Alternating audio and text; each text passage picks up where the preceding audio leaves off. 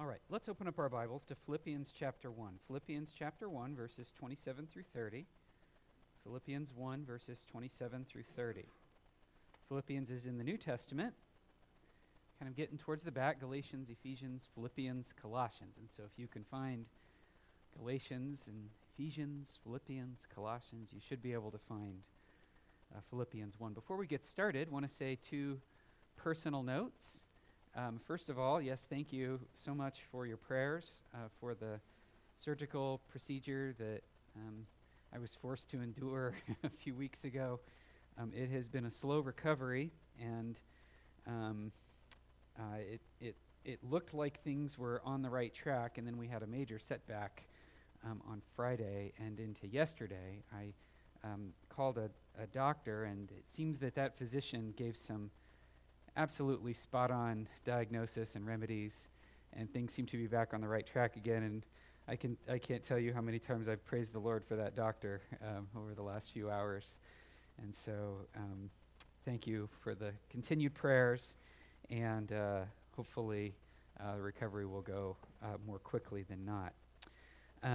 Second personal note, as Pastor Chris mentioned, beginning tomorrow, Danielle and I are taking a 2-week staycation.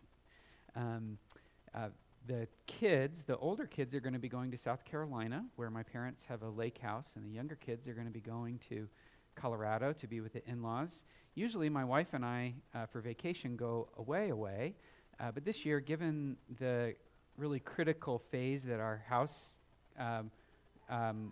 remodel or repair is in, we felt we needed to be closer to home to tend to some of those details. And so we're going to be sticking around locally here. Just two notes about that. I've never taken a staycation as a pastor. So first of all, if you see us in town, pretend we don't exist. No, I'm teasing. I'm teasing. Please say hello. We're not personas non grata. Please talk to us and fellowship with us. We are going to be worshiping elsewhere on the next 2 Sundays, and that's not because we don't want to be with you. It's simply to try to make our time as relaxing and vacation-y as possible, if you want to put it that way. And so there's nothing in it besides just wanting to relax to the maximum capabilities that we have while staying close. And so thank you for praying for us while we're away. You guys are in very good hands with Pastors Dom and Chris, and you will be cared for very well.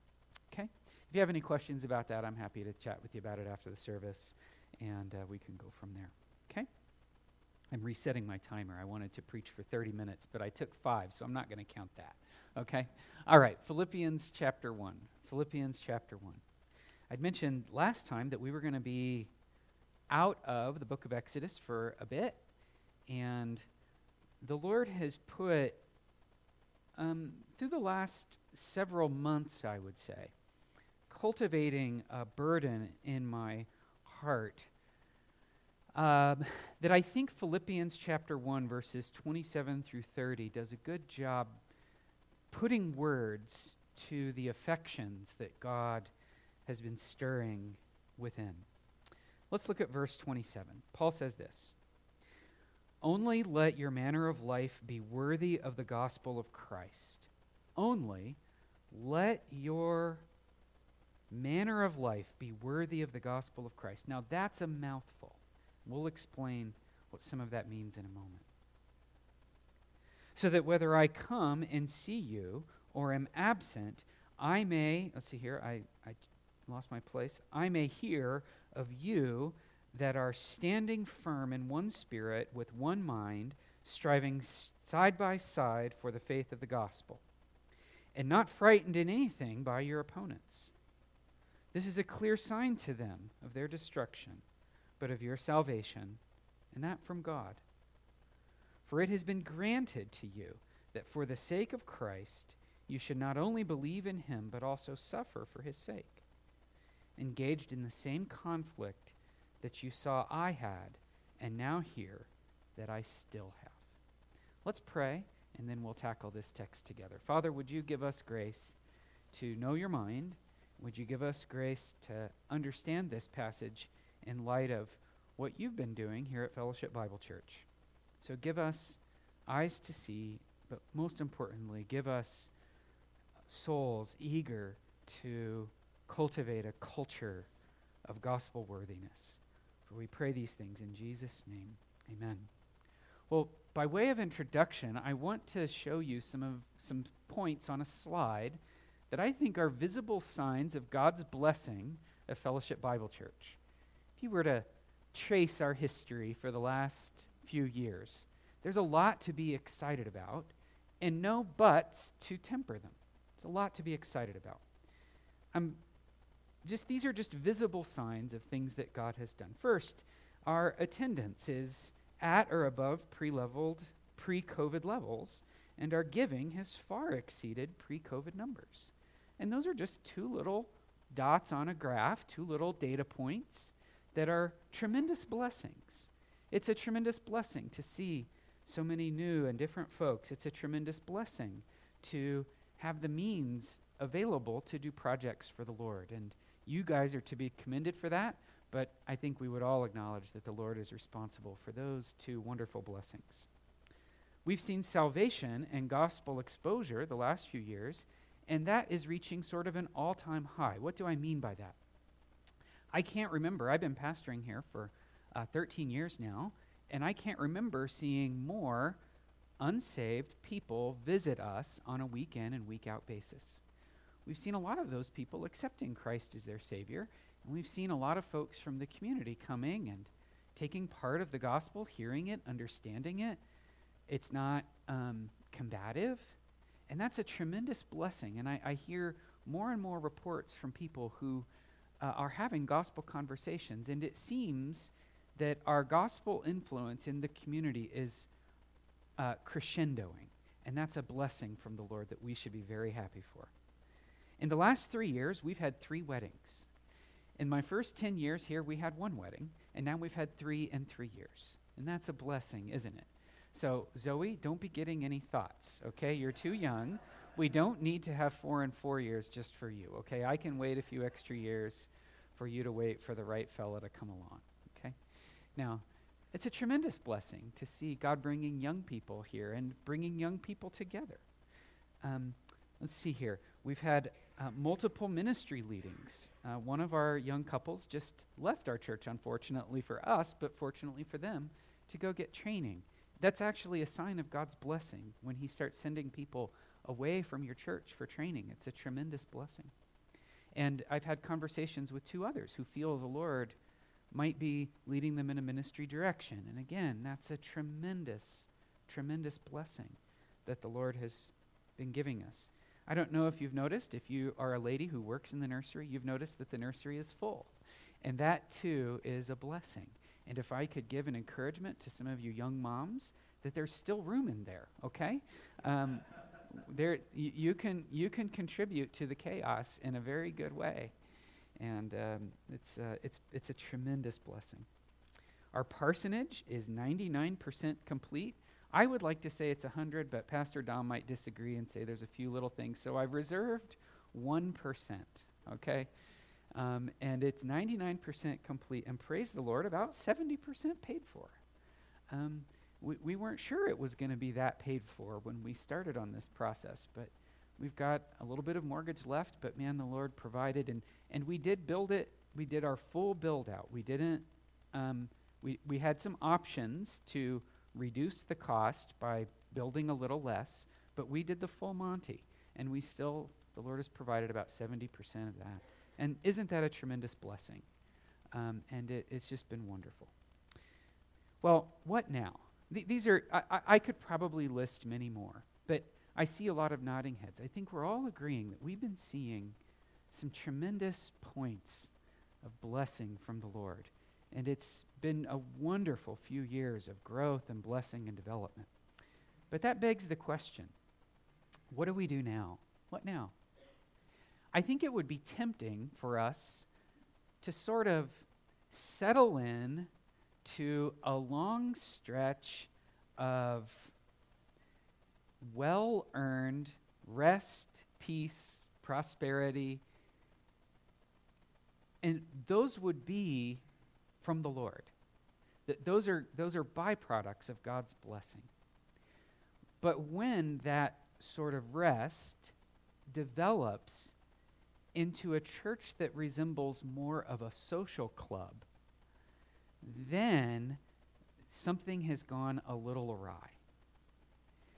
Because the church, according to Philippians chapter 1, 27 through 30, is an organic thing that moves itself forward.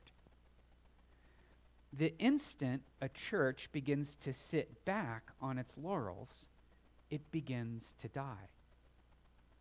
The church, to live, needs locomotion. It needs this forward striving together. This last week, when things were looking good, my wife told me that she knew things were looking good because she saw me moving. I was moving around. In fact, she was griping at me because she felt I was moving too much. And maybe she was right, okay? But movement is a sign of health. It's a sign of life. And especially in church, it's a sign of God's blessing, and forward momentum is required to keep the life that a church has. Does that make sense, everybody? So let's prove that to you from Scripture. Okay, let's look at Philippians chapter 1, and we've already read verses 27 through 30. I'd like to explain a little bit of this letter before we dive too far into the meaning of 27 through 30, just so we can get a little context. So let's talk about this Philippian letter. Philippi is a city in the Roman world. It's a very populated city that took great pride in its Romanness. The only city more Roman than Philippi was probably Rome. And it was a city of former Roman soldiers who founded it. They took great pride in their civic responsibility and their civic duty. There weren't very many Jewish people there. As was seen when Paul initially went there, there weren't even enough Jewish men to make a synagogue. This was a thoroughly Roman town. And they prided themselves in their Roman civic responsibilities and duties. So Paul, when he arrived in Philippi, got off to a rather slow start. He only had one convert, a lady named Lydia. She was baptized. Turns out she was well-to-do. She sold purple cloth. Now, I'm not a person who deals in purple cloth, but apparently back then there was money in it. And she prevailed upon Paul and Silas and said, "Come stay with me." And Paul did for some time. There was in that city a slave girl who was hurt. She was hurt badly by the devil and by practitioners of false religion. These people took advantage of her, and they got rich off of her. And she was astounded when the Apostle Paul came to town, and she began following them around the city. And she was saying out loud and in a very annoying way, day after day, "These are servants of the Most High God." She was making a show of it. She was diminishing the gospel. And the whole time was both demon-possessed and being hurt and taken advantage of by these practitioners of false religion. We don't know what that false religion was, but it was shameful and harmful, and they were getting rich off of her. And one day, Paul had had enough, and he cast out the demon that was inside of this girl. And when he did, the men who were taking advantage of her saw that their gain was gone, and there was great backlash at this bankrupting of their corrupt religion. And when they saw that they were hurt in the most sensitive organ in their bodies, which happened to be their wallet, they got very angry. And they beat Paul, they beat Silas. They whipped him, they flogged him. Paul was a Roman citizen. This was very illegal. And when Paul said, "You flogged a Roman citizen," the city grew very afraid, and sent Paul away with apologies, hat in hand. They realized that they'd done something terrible, but Paul had to leave. He couldn't stay. Later in Paul's life, he finds himself in jail again because he said that he refused to allow the gospel to be only a Jewish thing. It would not be limited to the law. It would not be limited to circumcision. And the Jews found themselves furious and threw Paul in jail. And now Paul is in jail, and he's writing the Philippian people a letter. And he's telling them, I'm in jail for your benefit. I'm in jail for your joy. I'm in jail because I love you. And he tells them, from his perspective in jail, he says, I don't know if I'm going to get out of jail. I might die in jail. But look at chapter 1 of Philippians, verse 4.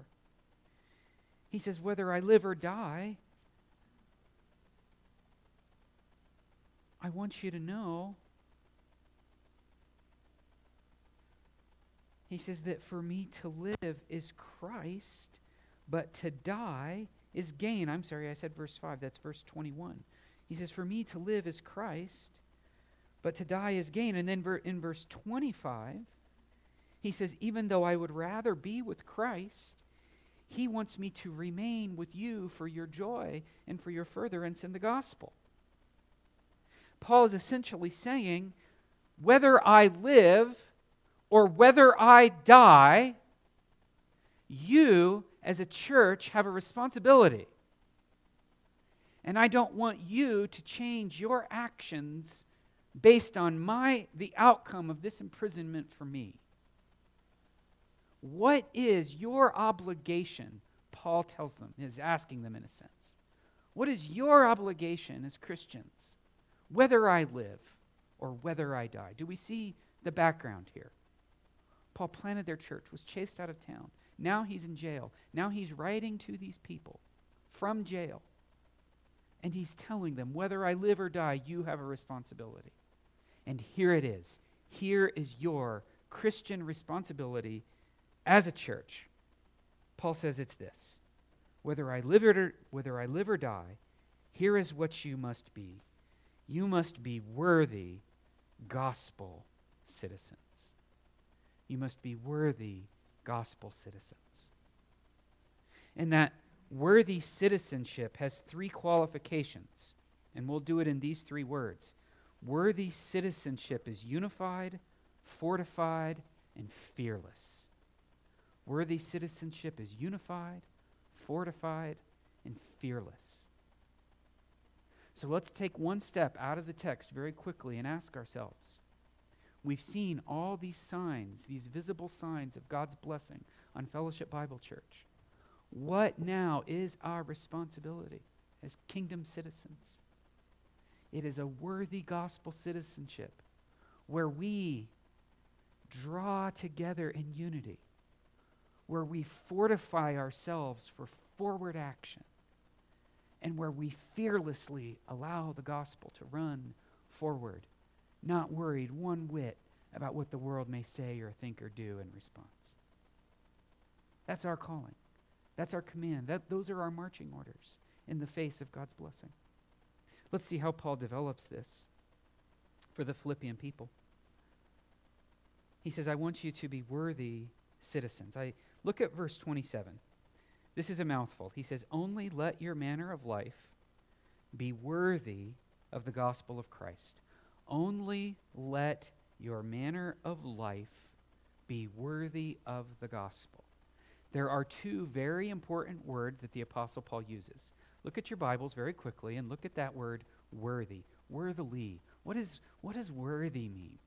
We have so many different ideas of what worthy means.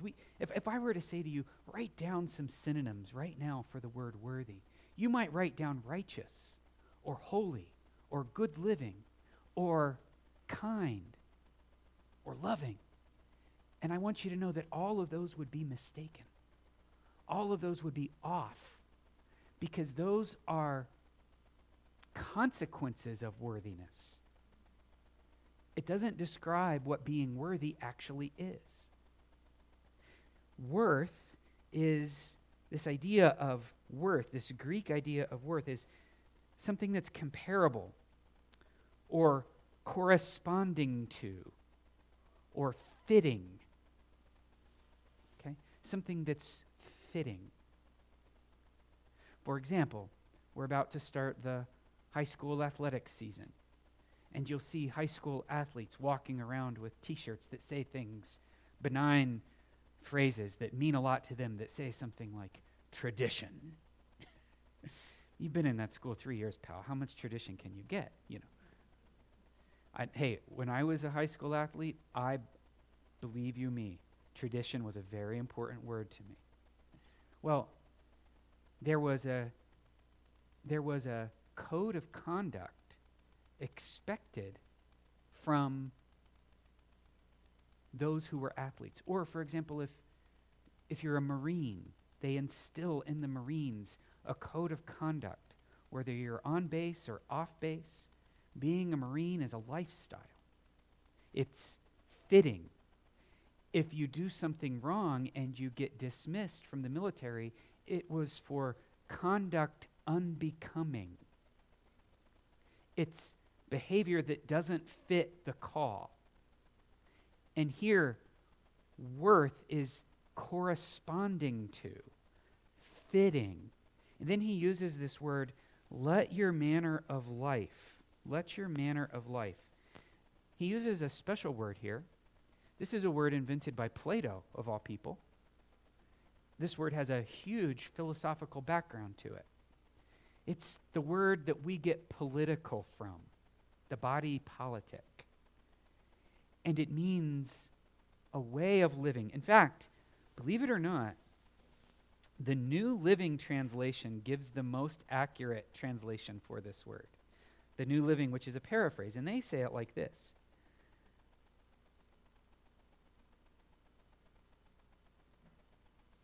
They say worthy citizenship is you must live as citizens of heaven. You must live as citizens of heaven. Now, I skipped over something in my notes. My apologies. We are to be worthy of the gospel in every manner of life. What is the gospel? Well, again, Romans 1:16. I am not ashamed of the gospel. It is the power of God for salvation to everyone who believes. So let's put these ideas together. Worth, gospel, and citizenship. This politic, not in this sense of our politics, Republicans, Democrats, but in this way of life, this calling to an order. Okay? Let's put these ideas together of citizenship, gospel, and worth. What is Paul doing? Paul is commending an entire life ethic that is informed by and corresponds to salvation by grace through faith. Okay? That's what he's saying. Every decision in life that you make needs to correspond to salvation by grace through faith. Every money-saving aspiration that you have needs to correspond to salvation by grace through faith. Every home-building initiative needs to correspond to salvation by grace through faith. Every interaction that you have with other people needs to be fitting, needs to correspond to, needs to be equal to the measure of salvation by grace through faith. Salvation by grace through faith becomes an anthem that affects the way that we parent, it affects the way that we work, the way that we save, the way that we minister, the way that we live. Have I mentioned parent? The way that we parent? The way that we interact with others, the way that we minister in the community, the way that we serve others around us, the way we tip when we buy a coffee that's too expensive anyway. Every decision, everything goes back to what would the gospel say? And that's what Paul is getting at. He hones in on 3 words. You say, wow, Pastor Greg, that's big. A life that at every point connects to that center. That's big. It is. Paul knows it's big. But he hones in on 3 aspects, 3 points that I'd like to firm up for us now. And it's these 3 words: unified, striving, and fearless. What does a life that corresponds to salvation by grace through faith look like? Well, it's a church body that's unified, standing firm in one spirit. Ephesians 6:13 says that having done all to stand, stand therefore. This idea has the idea of holding the line in hand-to-hand combat. We covered this idea when we were in the book of Ephesians. The way that Romans fought their battles was shoulder-to-shoulder conflict. A shield in one hand that didn't protect you, it protected your mate. And a sword, and your mate's shield protected you. The only way to endanger everybody was to break your line and run. And Paul says, get in line as Christians and take your post and stand there. You might remember that from Ephesians 6. That's what Paul's saying, unified in one spirit. He says, standing firm in the Spirit. The NIV puts a capital S on the word Spirit, and I think that's right. It could go either way. The ESV hasn't done anything wrong by translating it the way that they have. But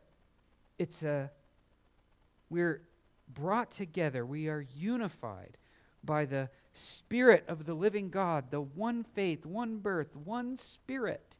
The same Spirit works in all of our hearts. The same Spirit drew us all to Christ, and the same Spirit is sanctifying us.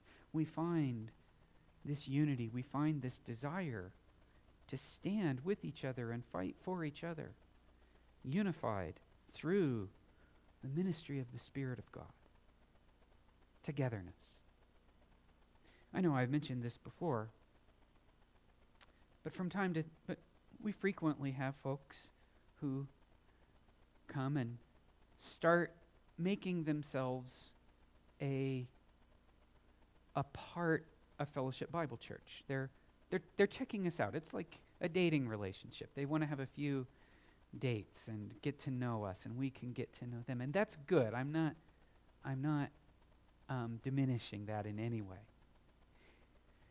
There does, however, come a time when the dating portion of that relationship needs to end and a more serious commitment needs to begin. Perhaps you, when you were, say, in college, you had a girlfriend who had a boyfriend for 5 or 6 years, and you may have said to your girlfriend, he needs to get serious or get out of here, you know? No more of this fooling around, playing games. Well, we all understand that there's a natural progression. And I would advise anybody who's getting to know us to make it the goal not to leave it at the getting to know phase, but to think in terms of, is this a body that I want to partner with and stand in that line with? Do I trust them with my life? And if I do, then what's holding me back? Okay. The healthiest, safest place for you is to be connected with a body of believers like that. And my advice to any person is to find the place that can be that for them and stand there. Number 2, we're told to strive. Now, this word strive, I don't know that the English translation strive fully brings out the idea of the word. It's a hard word to translate here in Philippians 1:27. Striving side by side. When we use the word striving, we think more in terms of fighting, and that is part of it. This word actually comes from the arena. This is a gladiatorial word. When soldiers were thrown into the arena for fake battle, they would advance across the arena locked shoulder to shoulder. Or, for example, I had mentioned before, the fall sports schedule is coming upon us. When football teams practice, the offensive line practices moving together in unison, staying together, keeping their correct spacing. That's almost as important as how hard they hit somebody. Staying in that formation together and moving across the field, linked together, moving forward so that the ball can be advanced down the field. That's the notion of this word. In other words, Paul is saying that a Christian ethic that's connected to salvation by grace through faith is advancing into enemy territory. It's not just sitting back and standing. It's standing and marching ahead. It's together, unified. And that doesn't happen by accident. If it does, one person steps out, everybody else steps back, and that person is now in danger. This is unified, shoulder to shoulder, lockstep, predetermined, people advancing the gospel into areas where it was not before. Advancing, striving. That's what Paul is advocating. The issue fought over is the advance of faith in other people's hearts. That's what Paul is wanting. He's wanting the Philippian church, he's wanting Fellowship Bible Church to stride out together to see faith advanced in other people's hearts. Now, I have a question for you. What happens when a church community refuses to stay politely inside its four walls? Is the community at large generally excited about that? Not generally. This is what happened in Philippi. The Apostle Paul had a growing church, and they started making advances into the pagan community and affecting their religion. And that community flamed. The Apostle Paul later on started seeing advances into the Jewish community, into the Greek community, and that flamed. Paul says to the church at Philippi, you know that when that happens, there will be resistance. But kingdom citizenship, gospel citizenry, laughs at the face of those fears and moves forward anyway. It's fearless. Okay? He says, I want you to move forward fearlessly. Look at verse 28. And not frightened in anything by your opponents. This is a clear sign to them of their destruction, but of your salvation, and that from God. So Paul says fearless. This is a cavalry word, the word that he's using, fearless. Now, I'm not a horseman. I marvel at the work that horsemen can do in breaking horses and whatnot. In ancient armies, the horsemaster was one of the highest ranking officers because he had to train those horses to charge fearlessly into a line. Horses are not naturally courageous animals. They tend to rear their legs and break and run. And when the horse in fear rears up, it endangers the army that has the horses. It becomes a self-defeating thing. And the word of a timid horse was a dangerous word. Timid horses could not be used in fighting. They had to be sent to the back for plow work or menial jobs. And when Paul says fearless, he's talking about a horse. He's using a word for a horse that doesn't rear up in the face of danger. A cavalry horse that's been tried, and when they hear the booms and the clashes of metal banging together and the war shouts and the fights, that horse keeps its line and keeps moving ahead, fearless to the dangers around him. That's what Paul's talking about here with this cavalry word. Fearless. It says boldly clinging to God and disregarding threats. Boldly clinging to God. So what is Paul saying here to the Philippian church? I'm in jail. This isn't the first time I've been in jail. We know from church history that it wouldn't be the last time that he was in jail. And whether I live or whether I die, God has a job for you. And God's job for you is kingdom citizenship, gospel citizenry. What does that look like? It's a life where the church body in every decision says, what would salvation by grace through faith dictate?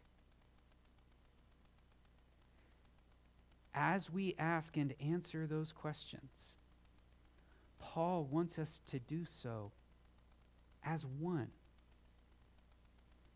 He wants us to do so making plans to move it forward outside of the four walls of our facility. And he wants us to do so without fear of what others might say or think about our gospel citizenry. That's Paul's commission for the church.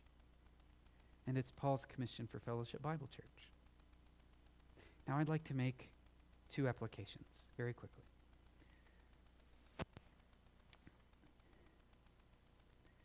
You might be asking yourself very justifiably, okay, Pastor, I see that. What specifically do you have in mind? Let me answer that. I don't have anything specific in mind yet.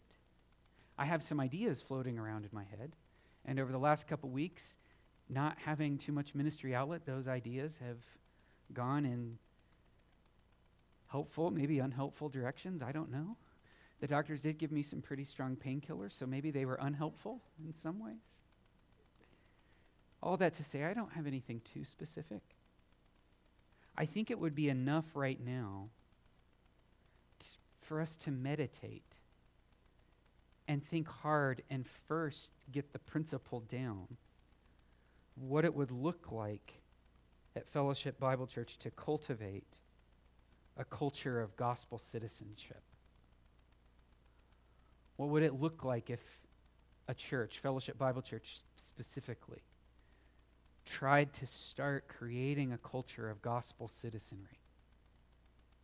What shape would that take? I think it's enough to get the principle down and begin meditating and thinking about that. Secondly, I want to encourage creativity. I think pastors often, justifiably so, can get a bad rap as idea squashers. You have an idea and the pastor says, oh, that won't work, or this won't work, or the calendar won't make room for it, whatever. And maybe I have done some of that in the past myself. I don't know. I don't want to be an idea squasher. I want our own people to be as creative as they can be. And I want you to dream a little bit about what advance would look like through this culture of gospel citizenry. And if you have an idea, I want to hear it. I'm serious. Think it through. Get an idea. And let's see what the Lord might do with it. I think that sort of ingrown creativity, ingrown's not the right word, grassroots creativity is the best kind. Because it emerges from the real needs that we're facing. Sometimes other ministries will have ideas and we'll say, well, maybe we can try that here. But that might not exactly scratch our itch here. But when we are creative enough to come up with a gospel advance idea, it's typically hitting the nail on the head for the needs of our people and the needs of our community. So I'd like to encourage creativity. Let's share them with each other and prepare the ground for advance. Okay? Now, Philippians 1:27 through 30. I hope you'll meditate on that over the next few weeks. As I said, I will be away, here but away in the next couple of weeks, and I'll be meditating on these things. And I'm excited to see how the Lord might lay some creativity on your hearts.